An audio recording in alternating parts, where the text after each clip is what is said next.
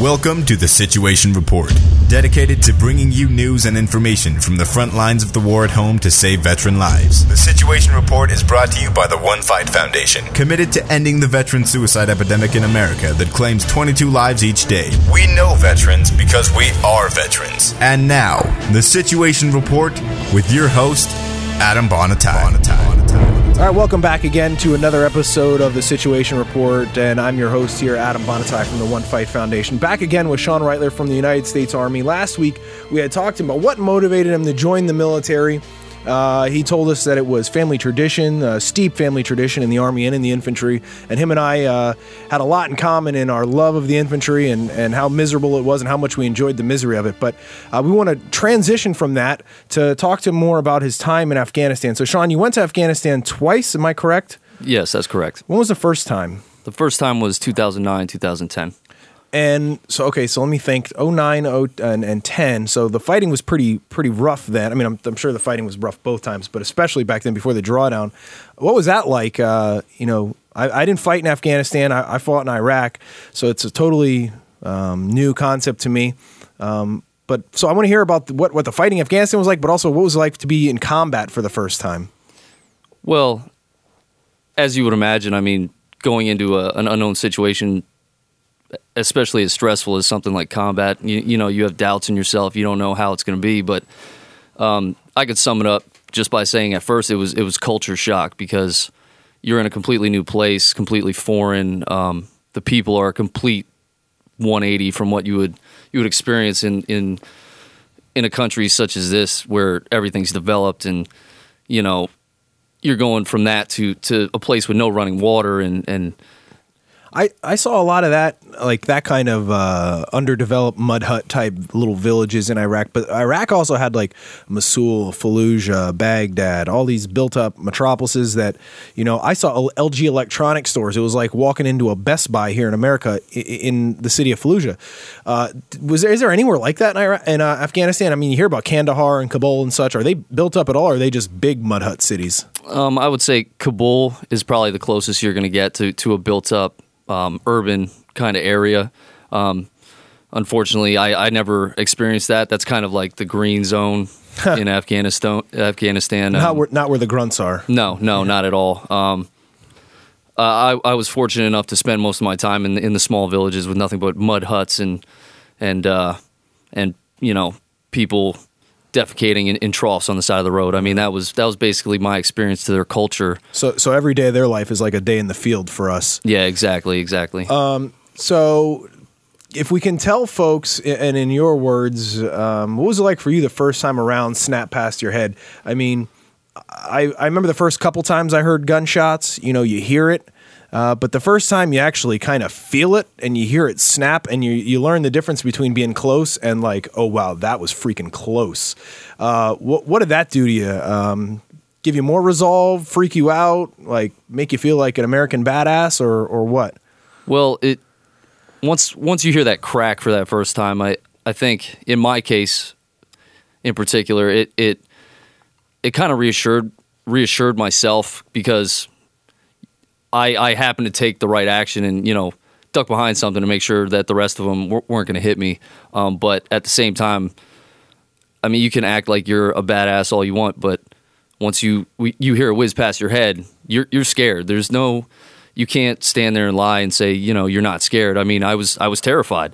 But at the same time, I took the correct action and was fortunate enough not to catch the rest of them that were coming after it, so... Yeah, fortunately, he's right. I think a lot of it, most of it anyway, just boils down to luck. We have so many guys that go over there, they're great at what they do, and they just get unlucky. And then you have ones that, are just as good, no different, and they get lucky and come home. The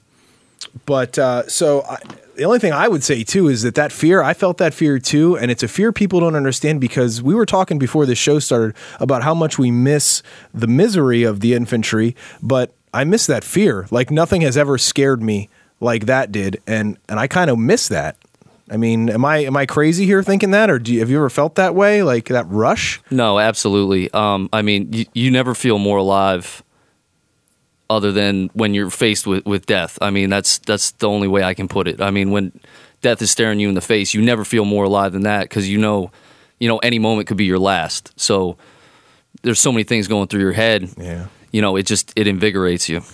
And the last thing I want to touch on before we wrap up for this week is people say, well, I don't know about the Army, but I sometimes hear when I talk about the Marine Corps, they brainwash you Marines. They brainwash you with what they teach you.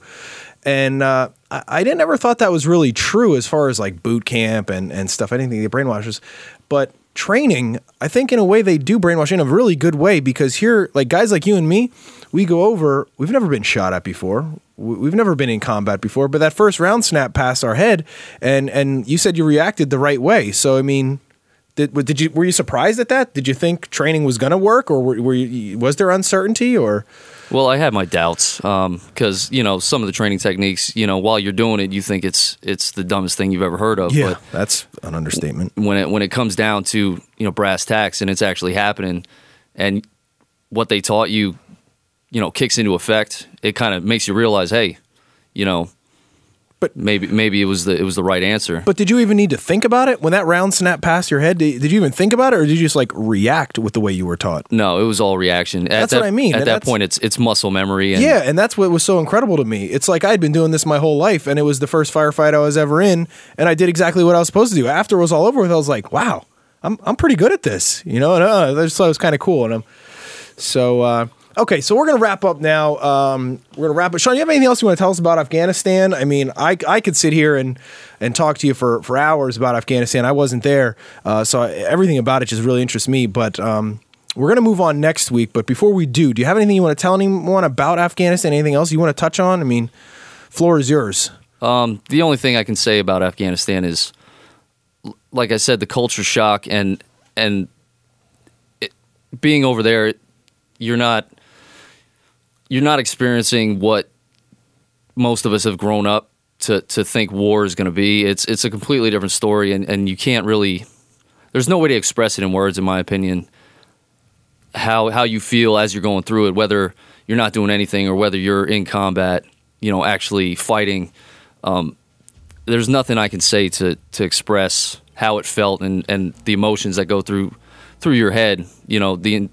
Through the entire deployment. There's nothing I can do to really portray that to you through my voice. I'm going to interrupt you, and we're going to stop. But now that you brought that up, we're going to try and get you to talk about it, because I want to hear about it, and I think it would benefit a lot of other folks to hear about it, to get a different perspective as to what war really is, as opposed to strictly Black Hawk Down, Saving Private Ryan type war.